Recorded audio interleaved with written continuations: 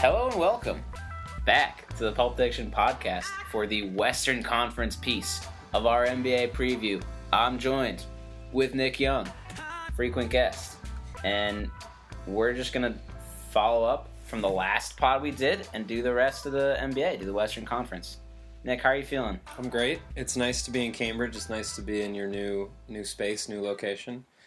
It's a little different than Under the Stairs media, but I like it better. Yeah. I love my new apartment. It's just so much nicer. And I will say that my entire day today has been built around peaking for this 2-hour period of time. Because I woke up like 10:30, slept in a bit, grad school life, no class Friday. Came back to the homestead, cooked up some hash browns, scrambled eggs, oven bacon. Whoa, true. Ate that. Played a little Fortnite, played a little FIFA, got limber, picked up the house a bit, cracked open a beer, and now I'm ready. So with that newfound energy, let's go to the bottom of the table. Let's go to where the Kings and Suns have been for the last, I don't know, since Steve Nash left and since the Kings were good in 2002. And I've got them at the bottom again. And it's very cute that people like Devin Booker. The Kings have, 8 top 10 picks on their roster at this point, or something like that. But I think they're the 2 worst teams in the league. And in the league? Oh, sorry, in the conference. The Hawks are probably the worst team in the league in the Nets. Oh, but for sure. they'll be in the lottery again. And it would be a shock if one of these 2 teams escaped the lottery to me. Well, what's crazy about the West is that it really could just break so many different ways. Like, so many teams could combust and make a very sharp descent into the lottery like the Grizz did last year. And, some teams that we don't expect might actually be good. So, I don't hate the Suns, and I don't project them to be necessarily terrible. I think as it stands right now, I don't love what they're going to do, but I actually think that they are... I would be shocked if they're drafting top 7 this year. So I would not be. I look at the West, right? And by my count, you've got 11 teams that expect or really hope to make the playoffs. And the 12th in the Clippers who probably don't internally project it necessarily, but plan to be challenging for it. And who that leaves are the Mavericks, who will be competent. They have a good coach. Like, they're not going to be this bad. And they've got Doncic. Like, they've got, they're going to be a fine team. They'll try hard. And so for me, it makes it super easy to just say, okay, the Kings and Suns are going to suck because they have sucked. They didn't add anyone who's going to single-handedly drag them into a better position. And especially with this kind of murderer's row, they will suck. I mean, if you drop the Suns in the East and they're playing, and they have to beat out the Hornets for the 8th seed, you could talk me into that argument, but that's not what's going on here. Yeah. No, I think they're a 38 win team in the East. In the East? Yeah. Okay. In the West, I don't know if they can really get over like 32, but I think they could win 30 games. They defend so poorly, and having a rookie center can't help that. That's true. Their defense will not be good. They're going to have a lot of shaky nights. And for every game they don't have Devin Booker, I don't see how they also either score. But I think his injury was kind of overblown. He's talking about making opening night. He'll definitely be back within the first 2 weeks. Doesn't he have an injured shooting wrist though? And isn't he a shooter? It's like a small bone in the middle of his shooting hand. It actually like doesn't have a lot to do with his shooting motion, apparently. Okay. That's what, I don't know, they're saying that he's going to be ready for opening night. That he might be ready for opening night. This isn't a hedge from me on Devin Booker's health. This is like, in fact, I think 100% healthy Devin Booker. This team is still bad. I think that they're going to be really good 2 years from now. In a similar way to the Magic, I really like their young pieces. I love Booker. I think he's going to be sniffing top 15 this year. I don't know if he'll quite make it yet, but he's gotten so much better each year that he's been in the league. and I think that he's going to have a more competent coach this year and a better supporting cast, which will help him a lot. I also like Josh Jackson. He plays good defense. He's long. He shoots the ball not amazingly, not going to win you over, but does enough to get by. So when you've got Josh Jackson, Devin Booker, DeAndre Ayton, who has been a beast in the preseason, like he's been averaging close to 20 and 10 in the preseason, which is not, that let's not crown him, the next Hakeem Olajuwon, but that's not nothing. So those three pieces are very steady. And then they got that guy from Philly, Michael Bridges. The Villanova Bridges. Who will be decent. No, he's fine. And, if you're telling me that in 2 years, a starting five of, Booker, Bridges, Josh Jackson, T.J. Warren, and Ayton are, putting them near a 6 seed, that doesn't shock me. At the same time, I don't think there's any reason to expect that from them in 2 years, let alone this year. Mm-hmm. Not to mention the fact that they're a perpetually weirdly coached team with guys who underachieve in a losing culture. And I've never liked the Josh Jackson pick. To me, he's Stanley Johnson 2.0. Could be.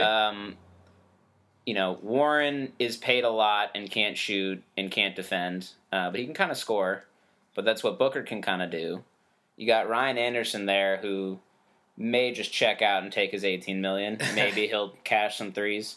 If Booker's not your point guard, I don't know who the fuck's going to do it. I think he will be, though. It would be asinine to not have him be the point guard. But they have, he's the only, guard on the team. I mean, Jackson which is kind of weird to say. Jackson can kind of play the two. So you have Booker. Jackson's 6'8", and if you're just going to roll out all 6'8" guys, that's interesting. I haven't seen any indication they're going to. I think we're going to get a lot of Eli Okobo, a lot of Isaiah Cannon, a lot of Troy Daniels. And these are not NBA names, but we've already talked way too long about bad teams. I do want to say about the Kings, Harry Giles looks decent, and good for him. He was someone who was literally the number 1 overall prospect, and kind of similar to Michael Porter, just had it crash down around injury during his college season. Mm-hmm. And I think the difference between the two is Porter never played. So no one had to see him play badly. He played 1 game. Giles played, and he played as he was rehabilitating and just looked kind of shaky. But he's been pretty bouncy in a lot of games for the Kings, which would be fun. Their team's also weird and bad. So we're moving on. Mavericks, Grizz. Can I say real quick about Giles? A great Sure. note. Did you hear the Jason Tatum interview where someone asked him, was there anyone in your high school class who was as good as you? And he goes, no. And then he thinks about it and he's like, actually, Harry Giles. Dude, Giles is fire. So it's just kind of cool for Tatum, who seems to be the consensus best player, to come out of that year to say oh yeah, Harry Giles was way better than me in high school. Yeah, I mean, we'll see with him. The problem with the Kings is that they have him and Bagley, who are fours, who can't guard threes and can't protect the rim. The Kings are a fucking catastrophe. Anyway, Mavericks, Grizzlies. I'm excited to see what Doncic does. I think he's going to be one of those guys that has kind of outsized impact to his stats with the way he can hit skip guys and get hockey assists and just kind of be very versatile. And I'm excited to see what Carlisle does with him. But I don't think a lot of ball for him and Dennis Smith Jr. means a winning team in this stacked conference. And with the Grizzlies, I also have them out of the playoffs. Probably the 11th or 12th best team. Another year of aging for Marc Gasol and Mike Conley. They're still good players. They're not $30 million, $35 million a year good players. You've still got Chandler Parsons sucking up that whole cap. They didn't trade Tyreek Evans last year and let him sign for nothing, which was inexplicable to everyone involved. And they just have a roster that's not good. Yeah, I mean, you said it all. I think so the Memphis pick is top 8 protected. So I think if I was running Memphis, I would really first day of the season, I'm looking to shop Gasol and Conley. And I know that that's so contrary to their mentality, and I love Memphis and have really enjoyed that grit and grind Grizzlies team. That was that team, I gotta say, along with like the Thibodeau Bulls, is what really brought me back into basketball in the early 2010s. Wow. I found them really not that much fun to watch. I loved it, but like whatever. So I mean, like it's the end of an era, but at the same time, like that Michigan State guy, I think his name is Jaren Jackson Jr. Jaren, yeah, he's nice. He's nice, but he's like the youngest kid in the draft. He's like not even 19 or something like that. He's like just barely 19. So like he's a great piece. Sell Conley and Gasol for whatever they're worth, and build for the future. Yeah, I will say with that Grit and Grind Grizzlies team, as much as they were an eyesore, that series where Z-Bo just ate the Spurs alive and they knocked out the 1 seed Spurs was fucking awesome. Yeah, and how about when they knocked out the Thunder, or their great wars against the Clippers? Like they had a lot of great playoff moments.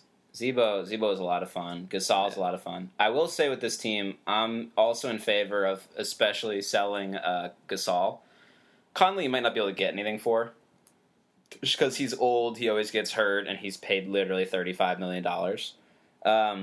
But Gasol and Jaren Jackson have a similar issue to what Noah and Pau Gasol had, where they're both, I think, going to be good players.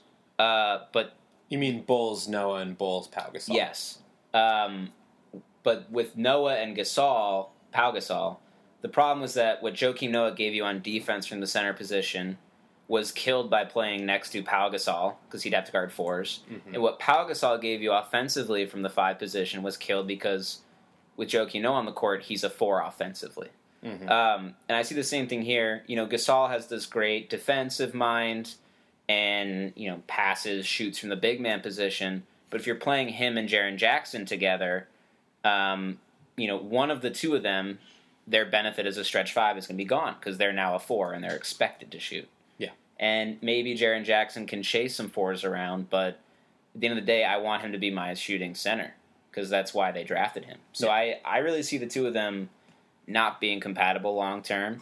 And if you want to develop Jaren, maybe you give him 14 minutes a night at center behind Gasol and 14 at power forward. But at the end of the day, Mark's got to go. Yeah. So I want to make a quick note on the Mavs. What I will say is I think that their roster construction, just as far as like how the pieces fit together, makes a lot of sense. So, like Dennis Smith Jr. and Doncic seem like a really ideal backcourt combo because what Doncic lacks in athleticism, speed, like on-ball defending, which Dennis Smith Jr. isn't great at yet, but I think will be someday. He just in terms of like an athletic compensation, Dennis Smith Jr. has all that and more. So then, from like the small forward shooting perspective, like they've got Harrison Barnes, who I think has become underrated. Like I don't think he's worth what Dallas paid him to get him out of Golden State, but I don't think that he's terrible either. So like he definitely got overvalued because when you're playing next to Stephen Clay and Draymond and all you have to do is hit an open shot, which honestly he couldn't even do when they lost to the Cavs and nearly drove us fucking insane. He really cost them that series. He absolutely did. Him and Draymond's nut punch. But like anyway, I think that he's underrated. Wesley Matthews can at least make an open shot. Can I come in with a hot take? Sure. I'm going to defend the Draymond nut punch. Oh, great. Yeah. I'm here for it. Yeah. Defend it. So I want to say that he definitely should have been suspended because when he straight up kicked Steven Adams in the balls, he should have been suspended. So keeping him without a suspension after that, you're on just the thinnest of thin ice, and I'm fine with the suspension. That being said, LeBron literally stood directly balls over Draymond's face, and Draymond just pushed them away. Uh-huh. Which is lost in the story that LeBron literally teabagging Draymond before Draymond pushes him away. And in my opinion, if someone sticks their balls in your face, you have a right to smack them out of the way. So I will defend the act. Great. Was it smart? No. But then again, Draymond was the only one who showed up for Game 7, and he almost dragged them there. Hey, I'm here for it. Draymond is my spirit animal in basketball. So any defense of his is good by me. But anyway, yeah, I feel you. Wes is good. Barnes is good. Doncic is good. Dennis Smith could be good. Dirk can make shots. Wesley can make shots. DeAndre Jordan, I think, can cover up some warts defensively. And I think that Rick Carlisle is the perfect coach to get something out of him offensively. Yes. Because he's got a very specific set of skills, and I think that Rick Carlisle can maximize that. And they don't have, like, bad guys on the bench. Like, Maxi, I think it's Kleiber, their German power forward, who's, like, the homeless man's Dirk. Although that's really unfair to Dirk and to homeless people, because Maxi Kleiber is going to be, like, a lukewarm NBA reserve at best. But, like, he's not terrible. And I like the Mavs. Is he 80% of Paul Zipser? I think he's better than Paul Zipser. I kind of like them too. Their coach is just so good, Carlisle. You can't mention that enough, especially when, they catch, let's say they're playing the Nuggets, right? And, the Nuggets come to Dallas. Like, I would probably pick Dallas in that game. Denver's a shitty road team. Mike Malone's probably going to get outcoached by Carlisle horrifically. They're a team that's going to be solid. They're going to do weird stuff offensively that's going to fuck with people. And, like, Doncic, because he played a, 60-game professional season last year, and, was basically MVP, he's going to be good off the bat. Like, his floor is so much higher than some of these other guys who are coming out of the draft who played a year in college basketball, which more and more looks just nothing like NBA basketball. But all right, I want to move on from these bottom four teams because they don't totally interest me. Do you think of these four? I'll ask you two questions. Of these four, who has the best chance to make the playoffs? And of these four, do you think any of them have a chance of making the playoffs? Okay. Of the bottom four, you mean? Yes. So Kings, Suns, Mavs, Grizz. You may not even think they're the bottom four. Yeah, they're my bottom four. So I think that if anybody's going to make a run out of that group, it's going to be the Mavs. And just, like we said at the beginning of the pod, you could have this season go so many different ways. Like, there's a world where the Pelicans, everything goes to shit and they trade Anthony Davis and they bottom out. You know what I mean? So, anything could happen to so many of these teams in the middle. Hold that thought, by the way. Sure. That, the Mavs could be a team that benefits from that. So, I don't think that they're going to make the playoffs this season. I'm not putting any money on that. But I would say of that group, this is the team I think will finish top. So, I agree with you. I mean, assuming perfect health, assuming competence, assuming nothing crazy happens, these are my bottom four. That being said, some of these guys have a ton of key man risk.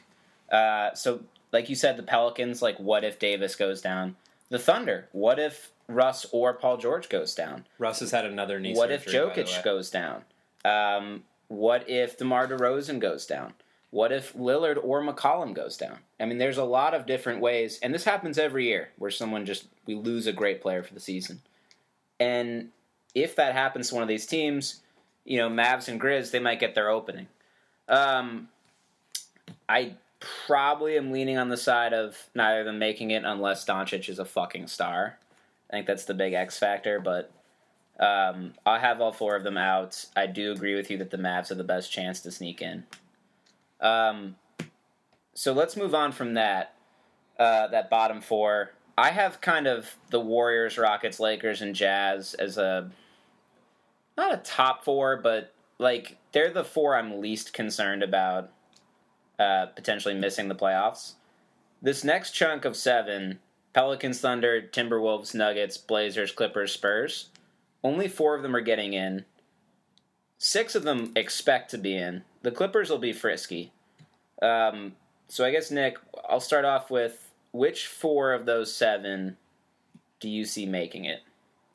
I've got Thunder, Nuggets, Pelicans, Spurs. So I've got Trailblazers, Wolves, and Clippers out. Trailblazers, Wolves, Clippers out. Okay.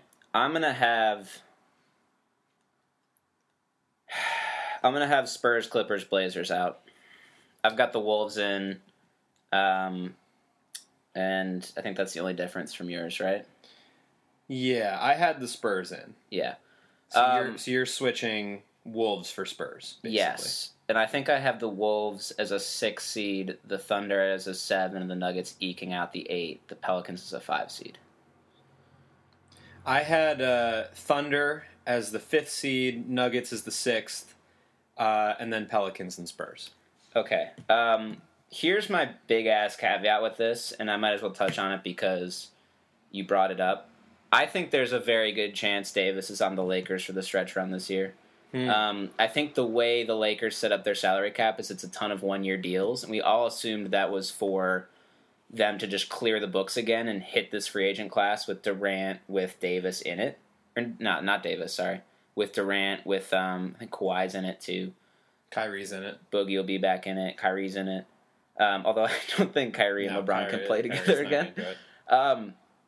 So if you're the Pelicans and you go the other way, you're like, all right, Davis is leaving. We have to get something from him. You have to trade him this year. Next year he's an expiring, and people will say, well, why would I pay top dollar for 1 year of Davis? Mm-hmm. And if you're the Pelicans and you rightly realize that you can't win a title with just Anthony Davis, you really should make that move if you assume he's gone. If you think there's a chance of keeping him, obviously try and keep him. There's no way you're going to get someone that good in the draft again, or it's really, really unlikely. But I think with the way the Lakers set up their contracts, it's going to be very easy for them to hit any salary they want in a trade. Yeah. They've got young guys that people want. So I think they're a very, very easy team to trade with. And I think that deal, there's a good chance it gets done. And if it gets done, put the Lakers as 1A, 1B with the Warriors in the West. But assuming Davis is still on the Pelicans, I think Davis is the most underrated player in the league. I thought he was incredible last year. Yeah. Second really only to LeBron in terms of how well he played in that stretch run and in the playoffs. And, I just think any team with him and 4 lukewarm bodies that can shoot is going to be better than a hero ball Russell Westbrook team, a weird Wolves team, a Nuggets team that's never played defense before, the Blazers, who are like Wizards West, and then the Clippers and the Spurs. Yeah. Compelling arguments all. I don't really know what to do with the Pelicans. Like, on the one hand, I think that they can be better than they were last year. I think a lot depends on Elfrid Payton, which is a bad thing to say because he's just like never been good. But I really like Drew Holiday. I like the fit with Mirotic a lot. Like, Mirotic is exactly the kind of 4 who you want playing with Anthony Davis as the 5. I think Julius Randle's a good addition. I think he could be a really dominant backup big. The problem is that there's not, Mirotic has shown time and time again that he's not a small forward. Yes. So, they could really run into some hell later in the season. I mean, I think that the Pelicans are your classic team who could be like, who could kick the shit out of a team in the first round of the playoffs like we saw last year. But, can they really hang with a Golden State or with a Houston? I don't know. It's going to take a great coaching job to get what they need to get out of this roster. Because you look at it, Drew Holiday and Davis are your 2, strong starter. Davis being a perennial MVP guy. Drew Holiday, the way he played last year, being a borderline all-star. So those 2 are your bedrocks. And what you've got in between them are guys like Etuan Moore, Solomon Hill, Ian Clark, and Darius Miller, who shot the lights out last year, but, they're not names. We don't really expect that from them year after year. They need those guys to shoot this year. Mm-hmm. And then you've got a really interesting big man rotation. You've got Davis and Randle, Mirotic, and Okafor. So I've always loved Jahlil Okafor. I feel like he's always been on the wrong team. And I think if you play him 14 minutes a night as Davis's backup and he just cooks on second unit guys, I think this could be a really big year for him. And potentially against the right lineups, close with Davis. This is a guy with every pedigree you'd want coming into the NBA. Ja? And he's been put up behind. I mean, he was a star in high school, and his team won the NCAAs in college. Yeah. This is a guy who could score on anyone, anytime he wanted one-on-one, and had to be doubled. And all that's happened is he's played on that Sixers team behind Noel and Embiid, and then on the Nets, which he just looked really unhappy there, and why wouldn't you be? Yeah. And I think this has been one of those off seasons. Sometimes you hear buzz about an off season and it really makes you excited for that player. This has been one of those off season buzzes where I heard about Okafor and I was like, wow, he's gonna be good. I think he got in great shape. That's good. He's pretty fat. But he was really good when he was fat. Yeah. I have a soft spot for him. You know, funny comment here, or linked.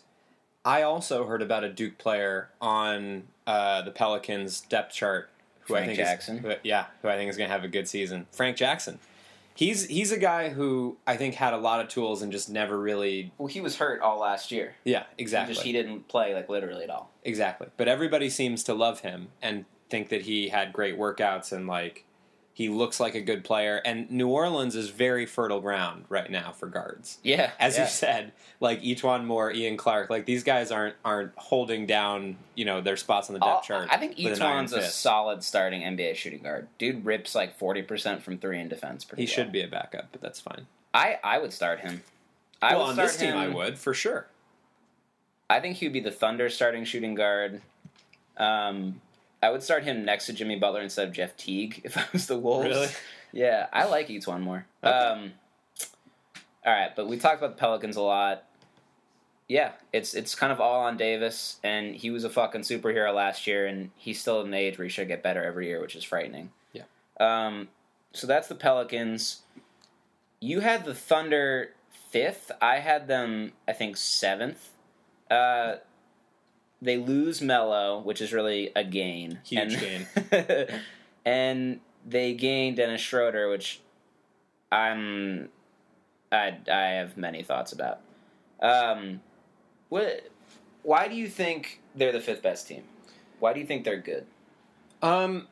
Let's put it this way. I think that they're a team that's built to win a lot of games in the regular season. I don't see them competing for championships. As much as I would like to see Russ get back to the finals, because I think that, like, for the Thunder to get back to the finals with Russ Westbrook leading the charge, he would have to reach an unbelievable superhuman peak, which I don't exactly foresee. But I do see them being a really tough team because Westbrook is such a fucking competitor and because Paul George is really good and I think has also become kind of underrated.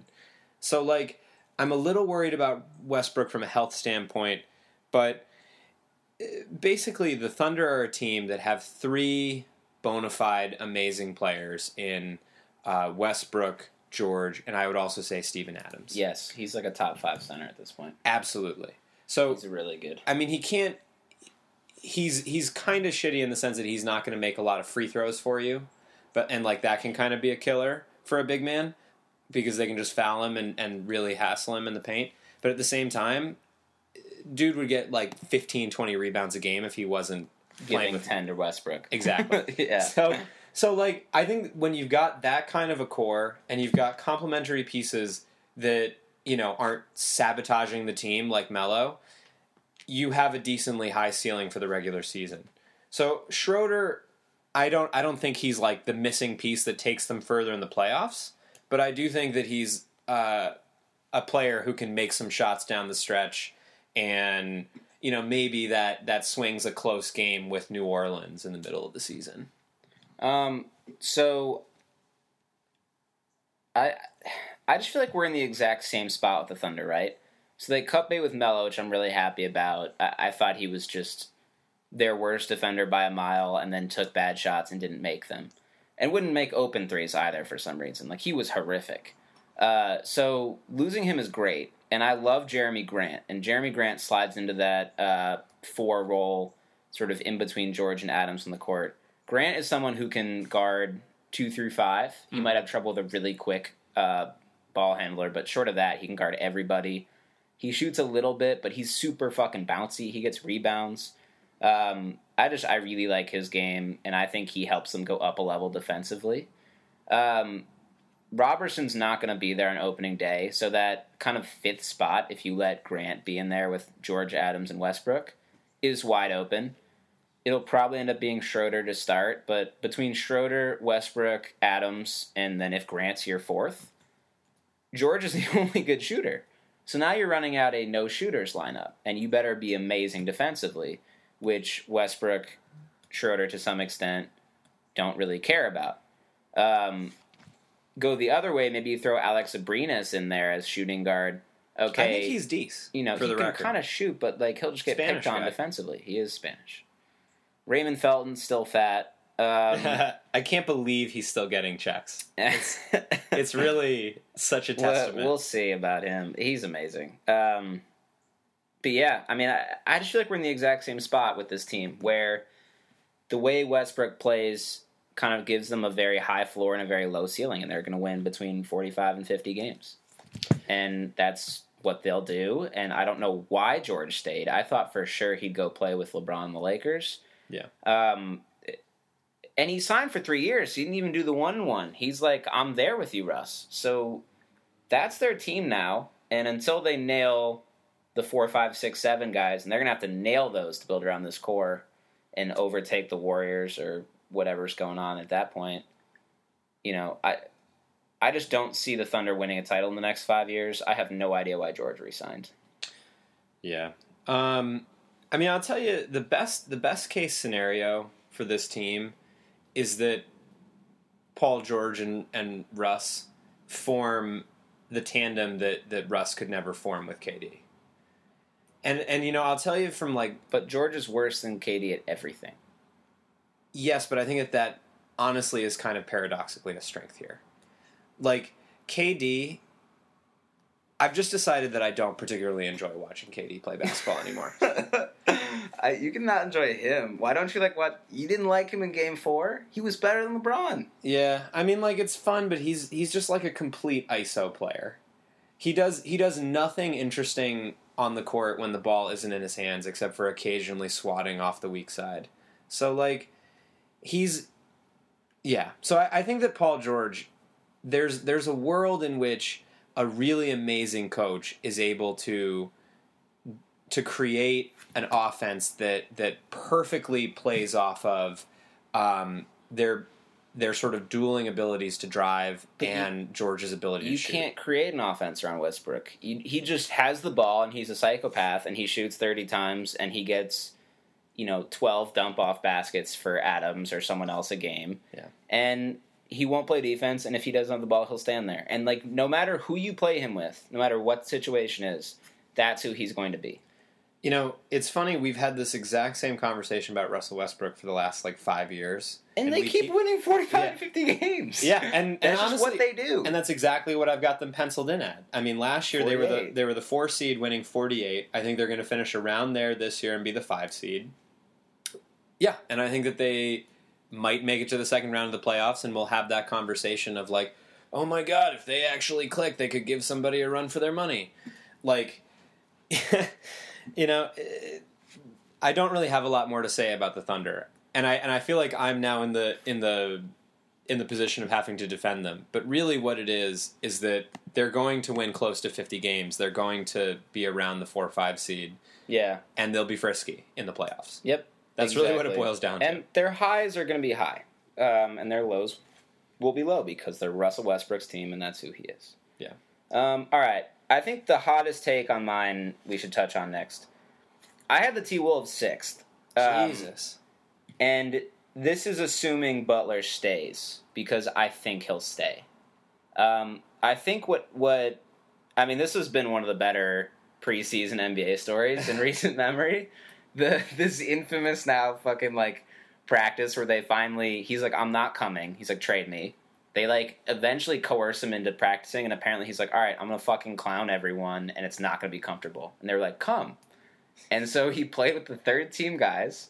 He ran the court, was just chirping Towns, Wiggins, and then also Thibodeau and their GM Layden, and was just like, you fucking need me. You can't do this shit without me. While he's winning with their third stringers against Towns and Wiggins and Teague and whoever else they had on the first string. I fucking loved it. And, I think Jimmy's gotten a lot of shit for it. I totally defend it. I think when you work as hard as Jimmy works, you get to make these comments. If this was even James Harden, and James Harden's so good, he could probably still get away with it, but if you go out to the club, you know what I mean, and you don't really work, and you show up, and then you're like, you fucking suck, you don't try hard, you're a bitch, like, people will be mad at you. Uh-huh. But if you're there every day, like if you're Russell Westbrook and you're there every day, and Dennis Schroeder comes in, hungover and nails in practice, Westbrook can yell at him. That's how NBA teams work. That's how teams work. If you're not handling your business, you're quitting on your other guys. And really, I think Towns and Wiggins need something like this. They've had kind of the classic, like, high-ass draft pick who's never had to win and just gets praised for their potential treatment for, like, 4 years. And they've never delivered on it. And it's becoming do-or-die time. And they need someone to fucking punch them in the mouth and say, hey, it's not acceptable for you to dog that play. You have to play hard every play. Can I make a quick rant about Andrew Wiggins? Yes. So I drafted him in fantasy last year. Dude, who else did you have who sucked? It was... You had Wall, Beal, and Wiggins. Who? And I also drafted Millsap, who got hurt and was out for a lot of the year. But What I'll tell was your you, record? I placed 4th. I had a great season because I was a beast on the waiver wire. I got Donovan Mitchell. Okay, so that's great. Yeah, I was riding on with Donovan, but like, and I had Kyrie, and he was good for a lot of the season. But then like, I made it to the runner-up game without any of my first 4 picks. It was really pretty impressive. And I also drafted Jay Crowder. I'm a fucking idiot. I don't know why anybody listens to me about anything. It's just like you have so many guys I hate. I know. Right. But anyway, so Wiggins was on that. You can have Wiggins in our draft on Sunday. I'm not going near him. I made a promise to myself that I would, even if he fell to me with like the last pick of the draft, no. I will never, ever, ever have Andrew Wiggins on a team again because I watched too many of his games. He has like the most disgusting basketball game you've ever seen. Like, he doesn't make good cuts. He doesn't have any good handle. He can't do anything.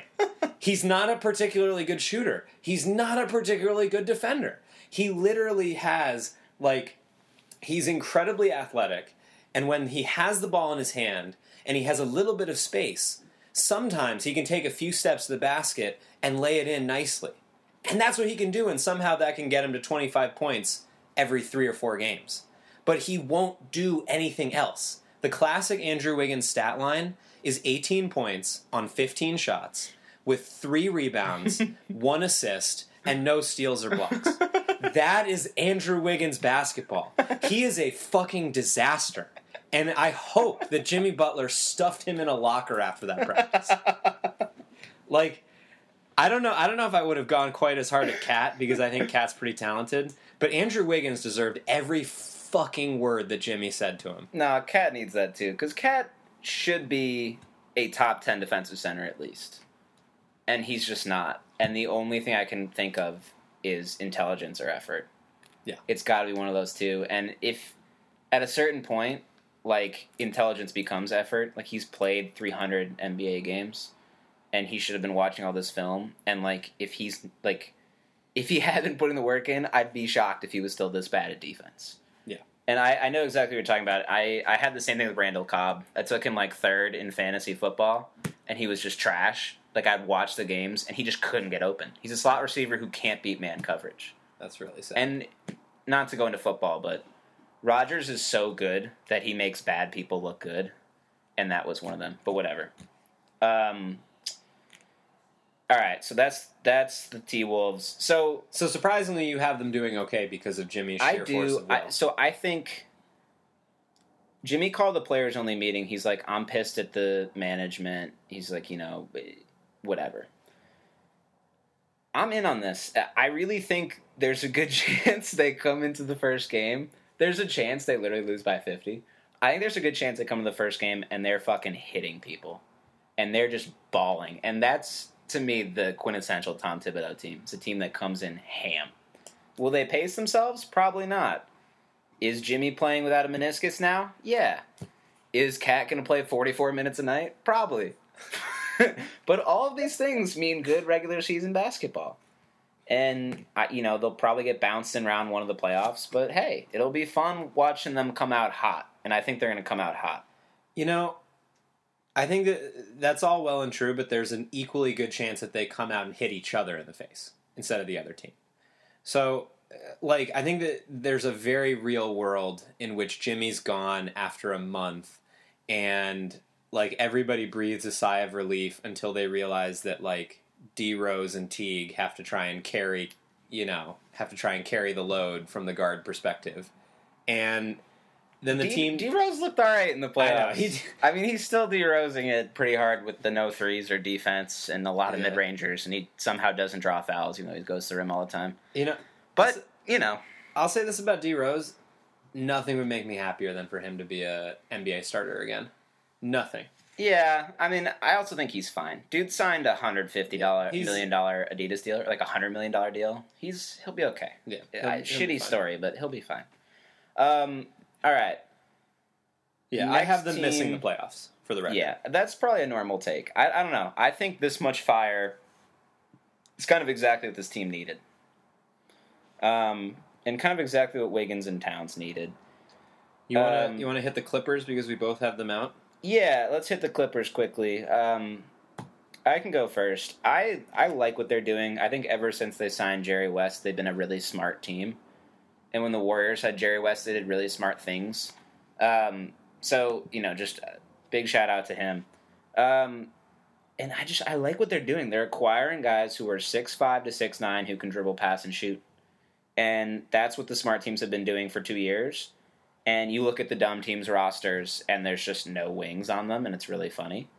And yeah, I mean, I like the way they're building. I just don't think they have the firepower. Something like a Beverly, Harris, Gallinari, Montrezl Harrell, and then like Lou Williams 5. Super interesting. Will be competitive, but with kind of the level of play that these other teams can hit, like I just don't see them really doing it. Yeah, I mean, I think so. First of all, the Clippers pick the Celtics have, but it's 1 through 14 protected. So I think that if anybody has a brain in that office, they'll see that, if they try their absolute hardest and finish like just outside of the playoffs or like just sniffing the playoffs and they lose that pick, it's the worst of all possible worlds. Wait, so they'd have to be 15 or 16, right? Yes. So I guess they could miss the playoffs and be better than some East teams who made it and still lose their pick. I guess. Or I think they seed all playoff teams. I don't know how they do it. You're right though. If they lose that pick to get knocked out in the first round, it would suck. Yeah. So like, I think that the smart move for the Clippers, who won 42 games last year, it should be said. I think that the smart move for the Clippers is to tank hard. And they're not exactly built for that. They don't exactly have, any trade chips that are really worthwhile. I mean, I think that if all indications are that Tobias Harris is supposed to have a breakout year, is supposed to be much better, like, I think that he might be a piece that you keep for next year with the hope that someone like Jimmy Butler signs. But if your Shai Gilgeous-Alexander guy can come through, if Jimmy signs, if Tobias stays, and you get one more, first round pick, that could be a team that you build around. But like, I mean, this is the issue with having both Teodosic and Beverly and Gallinari and like all of these pieces who like we like as like supercharged bench guys, but as a starting unit, doesn't really feel particularly inspiring to me. One thing that's interesting about this team, I will say, they have like 14 good players. Yeah. So, like, if you don't like the 5 I threw out, consider the 5 of Teodosic, Bradley, Mbah Moute, Mike Scott, and Marcin Gortat. And that's not even to mention Shai Gilgeous-Alexander. Or Montrezl Harrell, who's actually good. No, I mentioned Harrell in the first one. Sindarius Thornwell, I have a soft spot for. Wes Johnson's an NBA player. Like, and Boban. Everybody loves Boban. And Boban, who's now in LA. And, like, this roster can go so many different ways. And it's just really interesting. I think Doc's going to have a lot of fun, like, lineup setting and rotation setting and game planning, if he actually game plans, because there's so many different ways you could play this. I mean, you could roll out a 5 of Bradley, Beverly, Mbah Moute, call it Harris and Harrell, and be like really good defensively. Or you could roll out like Lou Williams, Teodosic, Gallinari, Harris, and Boban and drop like 1.3 points for possessions. So there's a lot of shit you can do. They'll be interesting, but again, who's their best player? Is it Harris? It's definitely Tobias Harris. Is it Lou Williams? It was Lou Williams last year. And Lou Williams is what? The 40th best player in the league? Like, that's not a good sign. Not even. So let's move on. Yeah. All right, last three teams in this group are Blazers, Nuggets, and Spurs. We can talk a lot about the Spurs or the Nuggets. I don't want to talk a lot about the Blazers. Okay, let's run through them quick. Blazers, I have out of the playoffs. They could get the 8th seed. It's the exact same team where they have Dame and CJ and like bad players. And just with this group of people and these teams in the conference, if you're not getting better, you're getting worse. And I feel like their defense has been smoke and mirrors for 4 years, and their offense has been a lot of Dame and CJ balling out, and there's just only so long you can drag a lineup that starts Pat Connaughton sometimes into the playoffs. And I think it's over. Yeah. I think the writing's on the wall. Did you hear the? I mean, you heard the Bill Simmons theory. That Lillard is going to the Lakers? Yep. I mean, they're built to trade. I don't think it would be Dame. You think it'd be CJ? I don't think it's going to be anyone on that team. I think if they flip one of Dame and CJ, they'll try and get someone who's good now. I don't think they'd do it for youngins and filler. Like, I think the teams that'll send some to the Lakers, like if Toronto, it sucks, I could see Masai just bailing on Kawhi for more than he gave up. Uh-huh. Maybe like Kawhi and Ibaka for... If you get Lonzo, he'd be stoked, but, you know, a couple of the young guys and some salary. Sure. But you could go down the list. I mean, there's a ton of people who are available for the right price. Yeah. Anyway, yeah, they're not interesting. They won't matter this year. Agreed. Let's do Nuggets, because let's save the Spurs. Okay. I have the Nuggets just in. You have them the 6th seed. I do. This is one of those things where, like, they didn't change anything, and I think they're going to be slightly better only because their players are getting slightly better. But I just think with the team they have, there's such a low ceiling because they'll never defend well. I don't think that's necessarily true. Jokic is like an all-time bad defender, in my opinion. I think he's terrible. I think if you put him in high screens, he gets really exposed. Yeah, but I don't think that's like super a regular season problem. I think it's like that's like a playoff problem when you've got a lot of time to game plan for the same team and you've got the best guards in the world who are going to switch on you. So like I'm not super worried about Jokic getting run off the floor in the regular season. To me, the thing that makes me believe in the Nuggets is, I mean, they talk a lot about the third-year leap, which I think is sometimes a little bit of an oversimplification, but I think also speaks to a pretty well-accepted phenomenon that, like, when players are in the league for 3 years, you know, by the third year, you're really starting to see their potential. And, like, Jamal Murray and Jokic are both hitting year 3.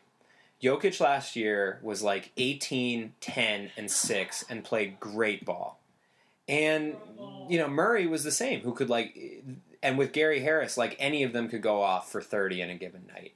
Like, they will shoot the fucking lights out. And when you add Millsap back, and I mean, Millsap missed a shitload of games. Yeah. Millsap missed, like, the majority of the season, and they still won 46 games. But keep in mind, how old is Paul Millsap, right? 33? He's like 33. Like, he's not getting younger. Yeah, but he's also not a bad player. No, he's solid. But And they were way better with him than without him, and they still won 46 games. yeah, I mean, I have them in the playoffs because I think the Murray, Harris, Barton, Millsap, Jokic lineup. Oh, and Barton, yeah, he's really good, too. Those are 5 good NBA players, and I would say that Murray, Harris, and Jokic, Barton to a tiny extent, are good, young, getting better players. Mm-hmm. They can all shoot, they can all pass, they can all dribble. And that's weirdly not a thing in the NBA a lot, and it's really important. And, you know, Gary Harris is like an above-average defender. Millsap is an above-average defender. Barton's undersized at the 3. And Jokic can't guard anyone, and Murray can't guard anyone. And when you have that as your situation, there's just a really low ceiling. And one thing I'll shit on them for, I talked about this last year. They have no wings. They're a team without wings. Murray, Harris, and Barton are guards. Isaiah Thomas, who I really hope he plays well. I thought he got fucked over by the Celtics, and dude never got his big contract. So I hope he can at least play late into his 30s. Isaiah Thomas, 5'8".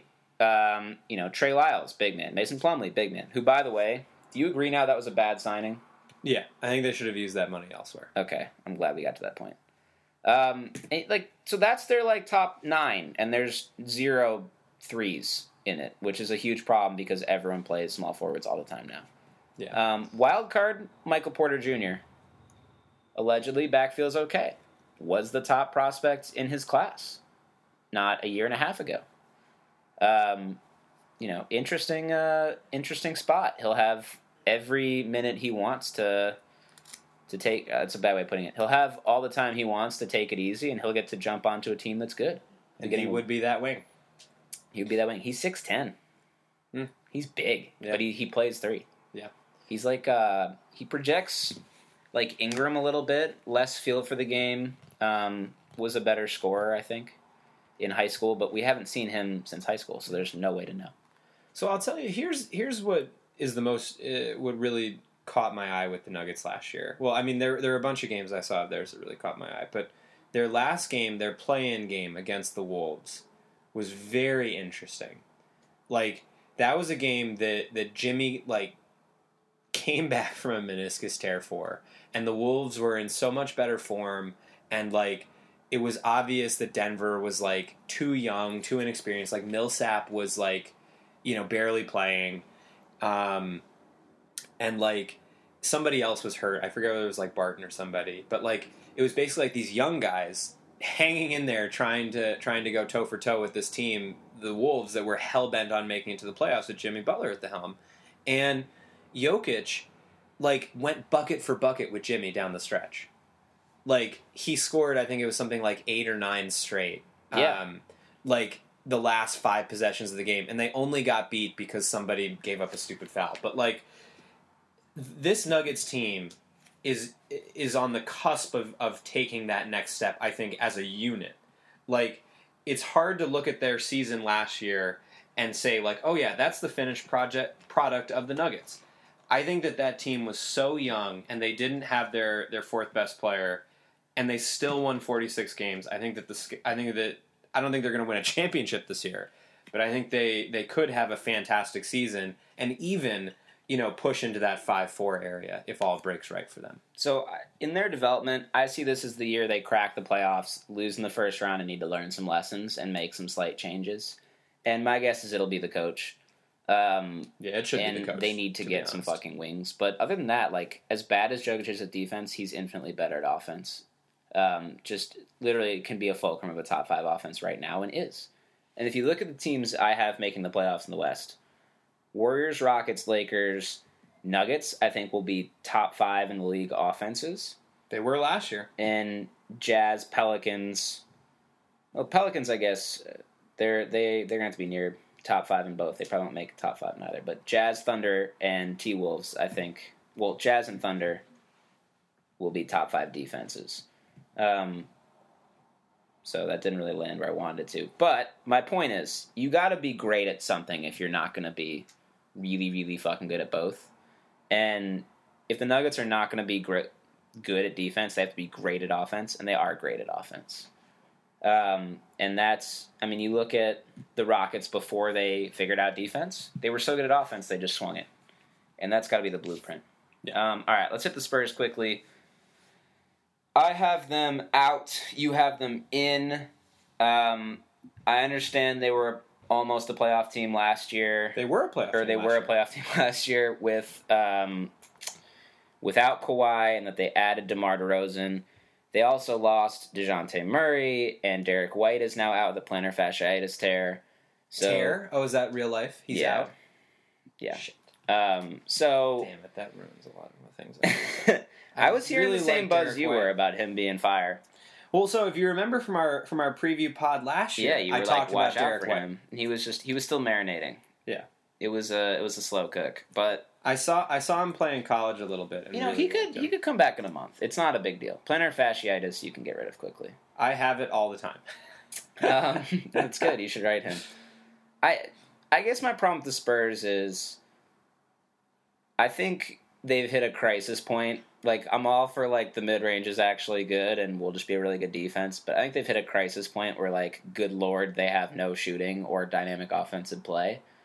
And I think their hope this year was for DeJounte Murray to bring all that. And I had them in over the Nuggets for sure, and probably the T-Wolves and Thunder, and maybe Pelicans if they have DeJounte Murray, because I think he was poised to be a fucking stud this year. That's what I thought too. And the second is ACL tour. I was like, wow, they don't have anyone dynamic on this team. Unless DeMar really is trying to give a middle finger to everyone and just drags this team. I've seen what they look like with Aldridge as their best player. It's not inspiring, and Aldridge is only going to be getting worse. Everyone else is older or just bad at basketball. And, at a certain point, we have to wonder if the magic of the Spurs, and this isn't me wondering anymore, was so much more the magic of Parker, Ginobili, and Duncan than it was just the laundry. Well, I think you're discounting Pop a little bit, but he's also like 70 and just like drinks wine with his friends and old teammates, and probably just like, this is the great ones never go quietly. I think this is going to be Pop's Jordan on the Wizards year, and then I think he's going to hang it up. Yeah. I think the Kawhi thing aged him. I think Manu retiring and Tony leaving is a sign that Pop is done. Well, I hope that that's not the case. I hope to see a little more time out of Pop. I hope that DeJounte Murray and Derek White come back and are the 1-2 combo with DeRozan at the 3/2 that can take the Spurs to at least have one more really interesting year next year. What I'll say is, if you're a Spurs fan, there's a lot of reasons to trust the process. Like, Pirtle, I think, was an awesome return that doesn't get talked about on the Kawhi deal.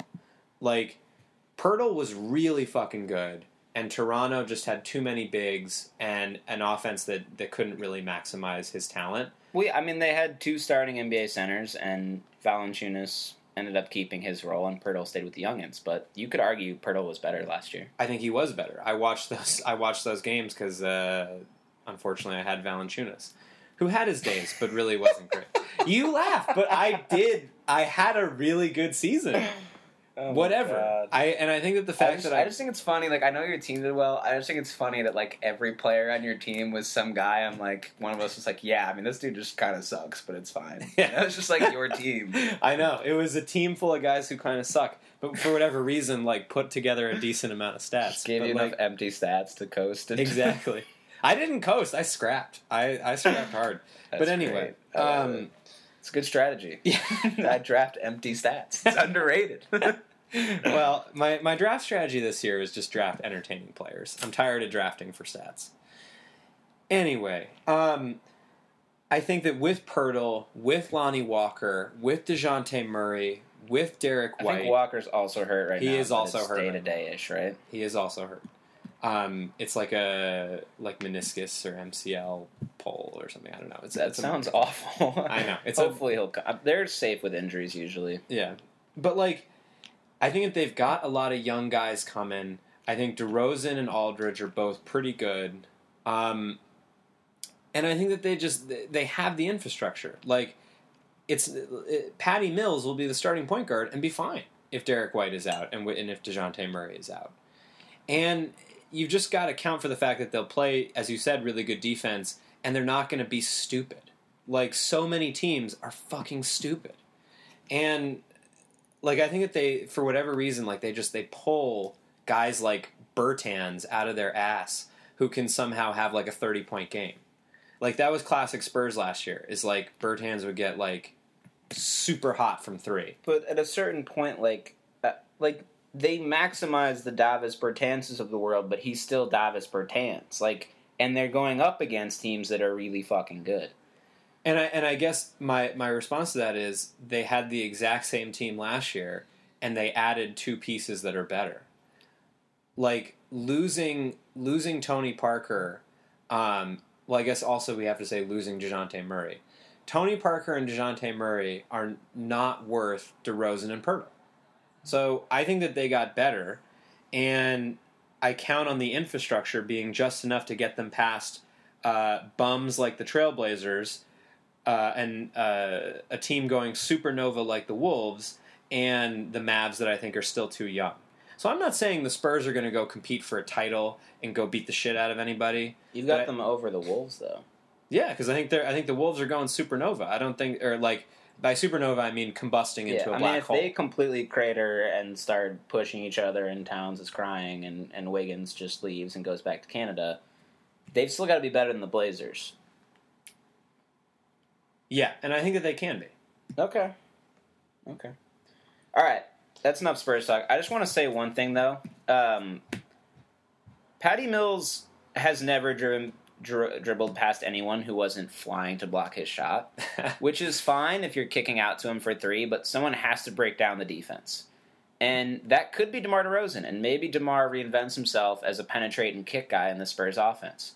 Because if you think about the good Spurs teams, they always had Parker and Ginobili breaking down the defense, and no one's been able to do it since Parker got washed up. And I think that's why you saw so much of Manu last year, even though he was completely rickety. God bless Manu. I thought DeJounte would be that guy. Now that he's not, it's going to have to be Derek White when he's back, or DeMar. But anyway, there's only so much mid-range to go around, and I think they're going to run into a shortage of mid-range. I am excited for the DeMar, Rudy Gay, Aldridge, Pau Gasol, Derek White 5 to have no one who can make a three, but everyone who's cash from 20 feet. I think Derek can. They're gonna look like an '80s team. They're gonna look like our men's league where we have no 3-point line. Yeah. So guys only stretch out to like 17 feet, and we all do little passes and cut, and they just take like an 18-footer. That's gonna be us. Or that's gonna be the Spurs. All right. So that's that clump. I don't think any of them are challenging for the title. Do you? No. Okay, good. Not at all. So that leaves 4, and we've got to the good part. Hour in. Let's go. Warriors, Rockets, Lakers, Jazz. You have the Jazz as the 3 seed. I have the Lakers as the 3 seed. And even if the Jazz have a better record, I would still pick the Lakers over them in a series. I also would as well. I just want to say this, and I feel like I'm the only one I've heard say it, which is weird because usually everyone talks about this. LeBron was literally the best fucking player in the league last year in the playoffs, and it was by a considerable margin.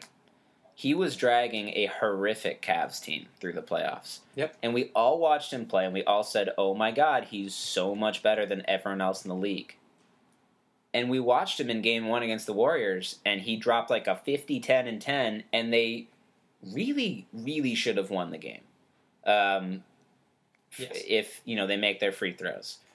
Were it not for JR. If JR didn't dribble out the clock. if a block charge call didn't get reversed. Yep. And the only reason they reviewed it, was bullshit. They made the correct call in the end, so they can't really complain. But, I think the level LeBron hit in those playoffs, and then he broke his hand after Game 1. Like, he punched a blackboard and broke his hand that was playing with, like, a small break in his hand. The level he was playing at when he was healthy in the playoffs was insane. And I think we're all forgetting that. And I know he'll pace himself, but that level's there whenever he wants. So even if the Lakers start off kind of shaky, he might hit that gear 50 games in. Yep. And I've never seen anyone play that good in my life. That was the best I've ever seen basketball played. Absolutely. So why wouldn't that guy elevate a Lakers team that has a ton of talent on it? I love Lonzo Ball. I love the idea of him and LeBron passing together. And even though Lonzo airballed his first shot last night, I liked what I saw. He cashed the second one. And Ingram looks really good. And, they've got these kind of interesting pieces. There's a lot of Lance happening, which I wasn't thrilled about. But Kuzma looks good. Josh Hart looks good. They have players. And if you really think that the Cavs roster is meaningfully better... I don't. I think that they're the Lakers much worse are right now. Exactly. Like, you're crazy. Yeah. And not to mention the fact that I think there's a real chance they swing a midseason trade for impact guys. Absolutely. And they don't have to sacrifice the young guys. They have matching contracts. Maybe they sacrifice Kuzma. And they get back a really good player. Yeah, I mean, it's interesting to see who's the odd man out. Like, I feel like that's going to be the interesting sub headline of the season. I mean, even the Nikola Mirotic of last year, right? It's not like the Pelicans were this thriving dynasty. Yeah, He came back from injury. He shot really well for 2 months, and he went to the Pelicans and completely changed their season. yeah. No, I think that help is coming for the Lakers this year. If I was going to bet on will the Lakers make a trade this season, yes or no, I would bet yes with so much money. But like, and I think the interesting sub headline of the Lakers season is going to be the young guys should be basically auditioning for their right to stay on the island. Yeah, it's like when a consultant comes into work and interviews you. You're interviewing for your job again. Yeah, like it's not just there for fun. Yeah. So like, I think that every game, I think is going to have a certain amount of intensity to it, because I think the young guys are now like, oh yeah, it's our time to be good. Like, I think LeBron. I mean, talk about the opposite of a Jimmy Butler. Like, he's not gonna like call these guys out in the just for the sake of calling them out. He's gonna really make them better, I think. And like, if I'm Lonzo Ball, I'm thinking to myself, I have to play my fucking ass off, or I'm gonna get moved to Portland, or I'm gonna get moved to New Orleans. I'm gonna be the trade bait to get LeBron his star, unless I can prove that I'm worthy. There's also something with like, and what you said is totally right. There's also something with like the relative ages. So it's happened before in the NBA where guys get to play with the people they watched growing up, but it's usually when they're like completely washed. Like Michael Jordan on the Wizards, someone who was 21, 22 would have watched Michael growing up. Yeah. But Michael was washed. So Lonzo's 19, right? Yeah. LeBron broke into the NBA when Lonzo was 3. Ever since Lonzo's been watching basketball, Jesus. LeBron's been a star. Because LeBron was a star from day one. Yeah. And LeBron is in his prime. So Lonzo's getting to play with the guy in his prime who he idolized growing up. And you can see a ton of LeBron in Lonzo's game. And I think that matters. I think that's going to bring energy out of these guys. Third game in 4, getting fouled a bit, hurt a bit. I mean, you're going to want to play with LeBron. They are going to treasure every minute they go with LeBron more than someone like JR or Tristan was last year. Absolutely. And low key, honestly, I would rather keep Lonzo, Kuzma, Ingram if I could. I would rather go whatever picks I could plus contracts to get that supporting player, and then sign my other star via free agency. Yeah. Because I don't think it's worth breaking up those guys. The third star is easy to get. I would send any one of them tomorrow for Davis, because I think... Oh, for Davis, sure. But Davis is already so good that a LeBron-Davis pair I would just do immediately. Yeah, I mean, I would trade any one of... Would you trade 2 of those guys for Davis? Yeah. Yeah, probably me too. I would say I wouldn't do 3, but then I would do 3. But, like, if they're like, okay, I'm giving them away, I would do 3. All right, so that's the Lake Show.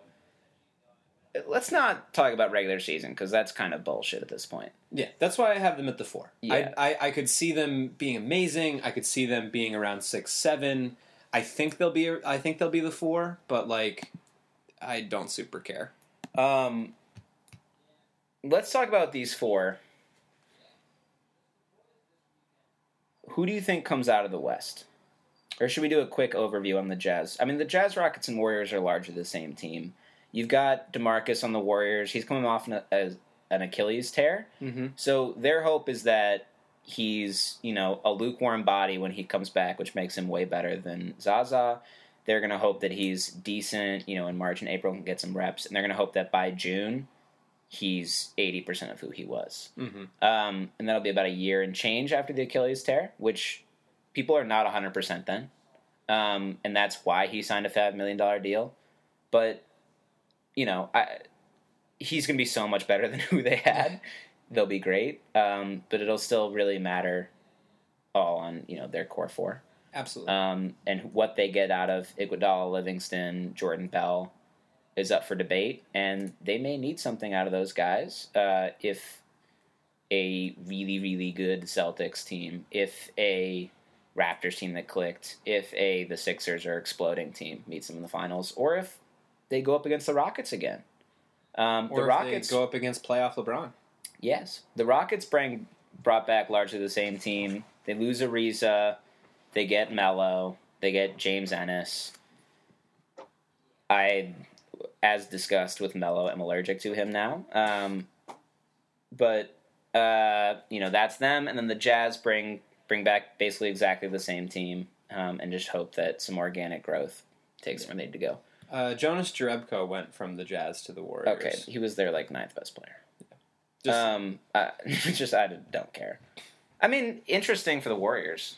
Yeah, no, it adds another a piece body. Of He'll take Nick Young's minutes. Yeah. Is Nick Young in China? Did he get signed by someone? I have no idea. I think he's on his couch. I hope he goes to China. All right. Nick Young is an absolute gem. So I think we're both in agreement. Most likely out of the West is the Warriors, right? Yeah, I say almost for sure. Okay. If Steph is out for the playoffs, and this is not a big if because for maybe 6 of Steph's 8 years in his career, he's been out for the playoffs or it was close. Mm-hmm. Maybe 4. Or he took an injury late in the season. Who do you have come? Let's say there's no Steph. Who do you have coming out of the West? I would not pick the Warriors, I don't think.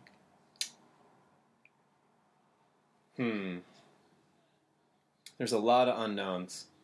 Because I could see if that's around the time horizon for Boogie, they've still got all the firepower they need and all the coaching and all the stuff. But everything is Steph related. It's true. It's always has been. It doesn't have to always will be. If Steph blows his ACL in Game 2, they could probably build a new culture across the 80. But, it's a toss-up. Yeah. I would say no Steph. I think I still pick the Warriors, but I think really hard about the Rockets. I'd probably go Lakers. I love LeBron. He's so good. The Rockets, though, here's what I'll say about the Rockets, is they really, really, really could have won that series. And if they have Chris Paul in Game 7 at home, maybe they do. Mm-hmm. Also, the Warriors lost Iggy. So, and the thing with the Warriors is the way they have their money spread out. You're losing Steph Curry if you lose Steph Curry. Yeah, you're losing Klay Thompson if you lose Klay Thompson. But your replacement is also horrific. We go back to the Clippers, right? They have 14 NBA guys. Yeah. The Warriors have 5. No, they have 6. Livingston's pretty washed. Yeah. Jordan Bell was a second-round pick. I like him. But Quinn Cook was fine in the regular season. He was also there for anyone to sign. And there's a reason he looked okay only. And it's because he was playing with great guys. Yeah. And the value of a replacement of their guys is somehow even bigger than how good they are. I guess is what I'm trying to say. They're top heavy. Very top heavy. Which they want to be. I have the Jazz 4th, and I understand that kind of nerd NBA culture gets very excited about them, and this is the reason I'll defend to the death, Draymond being a better defender than Gobert. I have just the most vivid memories of teams dragging Gobert into high pick and rolls and cooking him. Mm-hmm. And if you have someone you can put in a high pick and roll with, it's they're playing the Rockets, they're playing the Lakers, LeBron and Harden will just be yo, come up here, and then do that. I don't see how the Jazz win that game 4 times out of 7. It's just such a basic play type in the NBA that Gobert can't handle. Yeah, I mean, regular season, you're not calling them up there 40 times a game. It's not as much one-on-one. They're going to be the best defense in the league. Postseason, I don't see it. Yeah, I mean, I think that your point is valid in a championship scenario. For context, I saw Gobert. Although I guess to be fair, it was against the Kings. But in the preseason, who's fucking Buddy Hield's yo, come up here, ISO. Yeah, come screen for me, Zach Randolph. Somebody tried to play that on Gobert, and he put it in the stands. Like, he really volleyball swatted the shit out of it. 100%. So, like... And he'll do that to everyone but 6 guys in the league. Unfortunately, 4 of them are in his conference. Yes. So, I mean, that's the thing. But, like, at the same time, for whatever reason, like, Gobert is able to cancel Russell Westbrook. Yeah, because Westbrook can't shoot. If you can't shoot, you can hang back on that high pick and roll all day. This is what I said in our playoff preview pod. I'm like, Gobert will just go stand at the rim, and Russ will run into him and get swatted. Yeah. Curry, Harden, LeBron's kind of too big for you to really deal with this. Will just come around the screen and shoot unless you show hard. And if you show hard, they'll cook you. So you have to be mobile enough to show hard and recover, which Anthony Davis can do, which Draymond Green can do, which Gobert can't do. Valid points. I agree. And I don't have the Jazz winning the championship either. So they'll be really good. They're hard capped, but I do think I'm interested to see Donovan Mitchell's year 2 development. I mean, as a rookie, he was by the end of the season was playing all-star caliber basketball. So that doesn't happen almost ever. So finish your point about him though. So I'm just interested to see where the progression goes, because if you think about it like a graph, like what we saw would match a pattern of exponential growth, you know, where he's just sort of like Deece, really good, amazing, through the regular season and into the playoffs. But, you know, who knows where that graph will go? It could tail off. It could, if it keeps going the way it went at the end of last season, he'll look like D Wade in his prime sometime soon. He'll look like Dwayne Wade with a 3-point shot, which is amazing. Which is Dwayne Wade in 2019, which is amazing. Yeah. My one concern for him was pretty inefficient, and it's totally understandable because he was getting the superstar on a team with no other creator treatment while he was in his first 3 months in the league, which should happen, right? That makes sense. I don't know if anyone who could have really dealt with that. But for them to be really as good as they were last year or even get better, he's going to have to be more efficient. He can't jack up 9 threes a game and shoot 33%. Well, also the argument for them being better is that Gobert missed half the season. So, like, they won the games that they did and got into the playoffs at the 5 seed because they went on a ridiculous tear when he came back. Yeah, they dropped like a, 30-9? Something crazy. It was they were 60-win team with him when he came back, basically. Yeah. So, if you think about it like that, you know, they were playing like a 60-win team with Gobert, that makes me feel pretty comfortable sliding them into the 3rd spot and them having a pretty good regular season. Feel pretty comfortable, and then you're like, yeah. Well, it's like, yeah. No, but I feel really good about the Jazz being my 3 seed for the regular season. I just feel like they have a low ceiling in the sense that like not low, but they have a heart, like they can't get better than a certain level, and I think that's because the Favors Gobert pairing is weird. Rubio can't shoot, and I think you combine those 3 things, and unless they're literally the best defense ever, which they could be regular season in theory, I don't see them coming out of the West. And I think in the playoffs, especially, that the kind of big-centric defense is going to get killed by spread pick-and-roll teams, of which the Warriors, Rockets, and Lakers can all be when they want to. All right, I just want to shout out my boy Joe Ingles real quick, who's awesome. Go for it. I'd also say that I would probably have the Jazz coming out of the East, Jazz or Celtics or Raptors. Yeah. I would say they would be in that category for me. Yeah. Joe Ingles will get 400 assists from the small forward position. Yeah. For perspective, that's 5 a game. That's what a really good point guard averages. No. Well, like, I shouldn't say a really good. What a good point guard averages. He'll be like top 25 in the league in assists from the small forward position. I think he'll be top 20, but yeah. Yeah. Like, that's what LeBron does from the small forward position. Well, LeBron gets 9 a game. Whatever. He doesn't get 9. He gets like 7, but still. Okay. All right. Do you have anything you want to add on the Rockets or Warriors? I'm a known Rockets skeptic and hater. I don't know how I can continue to not believe in this team. Oh, yeah, you came in hot last year. You're like, Spurs over Rockets? Yeah. For the record, had Kawhi been healthy, I feel good about that. Okay, Still. but I feel super vindicated. Coming in hot on the Rockets will be good. No, you were side. that was good. That was really good. Uh, So I don't know. oh no, I don't really know what to think about them. Every year, I think that Chris Paul is done, washed, finished, and somehow he turns in another season of 19 points and 10 assists. When you're brilliant and skilled, physical decline doesn't matter. Yeah. I mean, to a point. When he can't move anymore, it'll be time. But he can he's still been- kind of hobble. He's been missing a meniscus now for like 8 years. Yeah. You realize that's the surgery Jimmy had last year? Yeah. So, like, I wouldn't want to pay him his next contract, which is going to make this trade interesting for him, because I'd really only be trading him for a year. Yeah. Unless he wants to re-sign with me for 2 or something.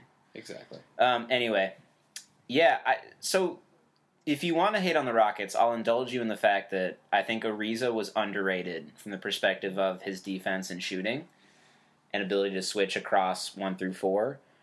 And, James Ennis, I have no opinion on because he hasn't played real basketball yet. And Carmelo is just a fucking cancer at this point.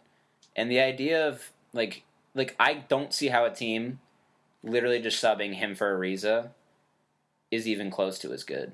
Because what he's going to do is need the ball. He's going to come out there and need the ball and then do bad things with it and then give you no defense. The one thing that I've come to learn, though, about the Rockets is that I really believe, and, I knew this was true even if I didn't want to admit it last year, but Morey Ball is the truth. To a point. It will deliver these kind of results where, if you take all of the right shots, you're going to have a chance to win every game, even if you can't play defense. So, But the thing is, they also say take the right shots to the right people. Harden is great at layups and threes. mm-hmm, Paul is their only mid-range artist, and he's great at it. mm-hmm. There are guys who shoot threes now, or last year it was Ariza, Eric Gordon, Ryan Anderson. Those guys are wet. They still have Eric Gordon. Eric Gordon's still nice. He just gets injured sometimes. What you could sell me on for Melo is just being Ryan Anderson. That's what I think he should be. And I can't even tell you how many times we've had this conversation. I said he was... It's fucking Groundhog Day. Did I say he was Ryan Anderson or a worse Ryan Anderson? I can't remember.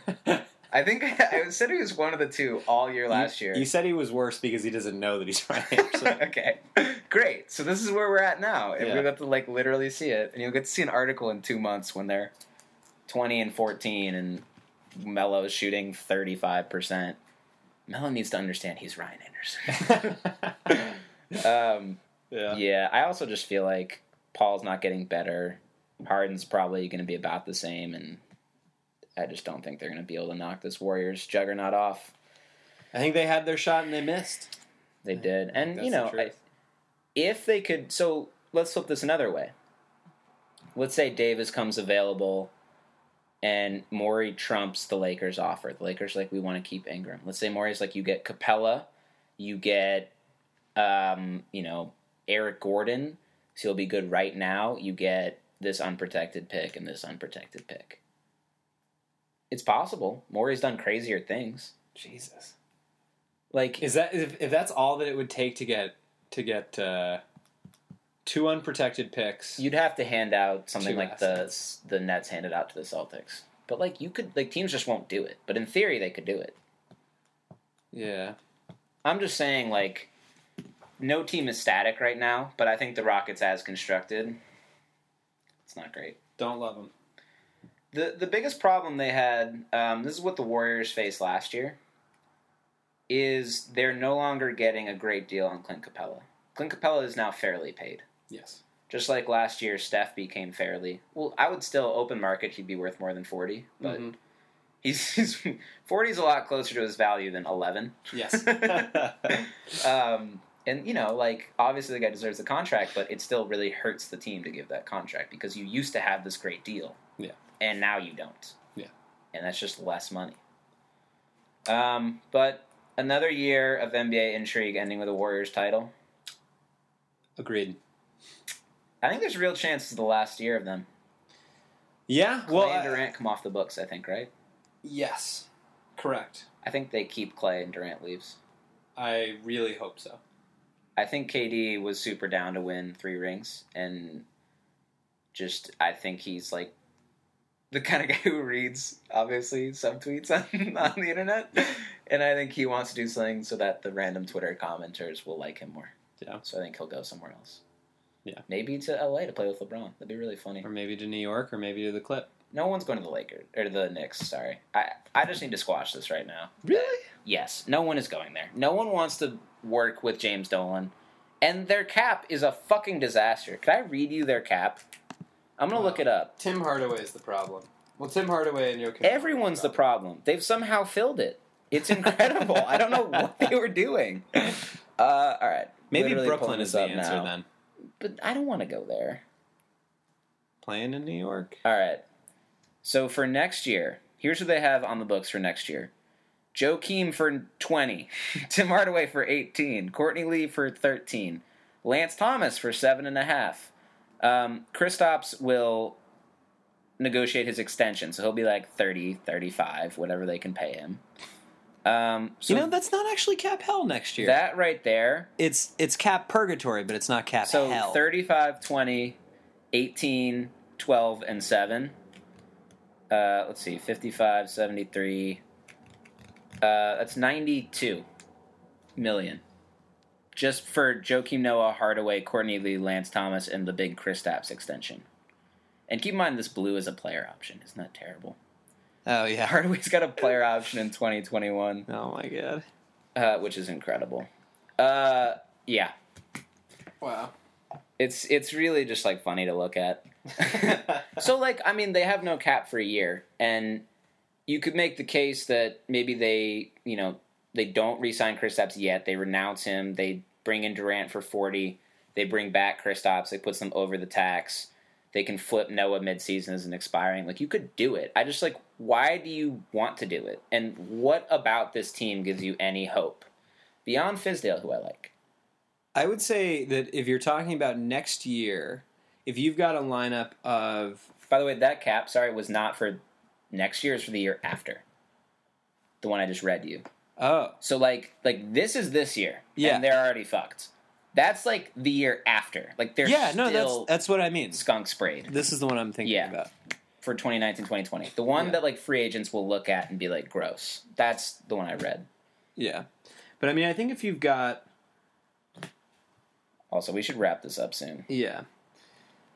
Okay. I mean, if you've got the lineup of Porzingis, Kevin Durant, Kevin Knox, Tim Hardaway Jr., Frankie Smokes, one more lottery pick, and, a couple role guys, that's an interesting team. You'll have Durant, someone in Porzingis who's never been on a good team, and some guys who are young and I don't know how good they're going to be, and Hardaway who's just not good. Yeah. So that's fun. But, like, why go there? Like, why do that to yourself? I think the challenge of it. You did your 9 years in Oklahoma City. Like, when you're a rookie and you become this good and you've signed that second contract, like, Davis is there now. He gave the Pelicans 9 years. Yeah. 9 years is a long-ass time. That's double what people go to college and high school. Like, that's double college. And you think about college as a long period of time. Yeah. I mean, he's done his time. He can go wherever he wants. He doesn't owe them shit. I'm not saying it's about owing anything. I just think what the story of Kevin Durant that I find compelling, and this is what I hear about in the reporting about it, is that he does not feel fulfilled by having chased the rings and winning them. Yeah, of course. And like, well, he doesn't feel adored. He wants to feel adored. Yeah. I told you, he wants to read his Twitter mentions. And I think that the only way to do that is to, like, fucking climb the mountain. To, like, go to some place that has not won a title and go be the savior. Because that's the only way that Kevin Durant is going to get adoration. He's not going to get it from going to join LeBron. He's probably not going to get it from going and join the Clip, although maybe go to the Bulls. Jesus. It'd be fun. I don't know if I could... I don't know. I wouldn't... You wouldn't... I would buy a Durant jersey tomorrow. You kidding? I love his game. All right, we're wrapping up. Okay. Any parting shots? I just want to plant my flag very firmly in the... Oh, we should... sorry, what were you going to say? I was going to say Jazz, Nuggets, and Spurs to make the playoffs. Those are all my teams that I'm really going to be pulling hard for in the West this year. And the Mavs to be frisky and surprising. Any chance the Warriors don't win the title?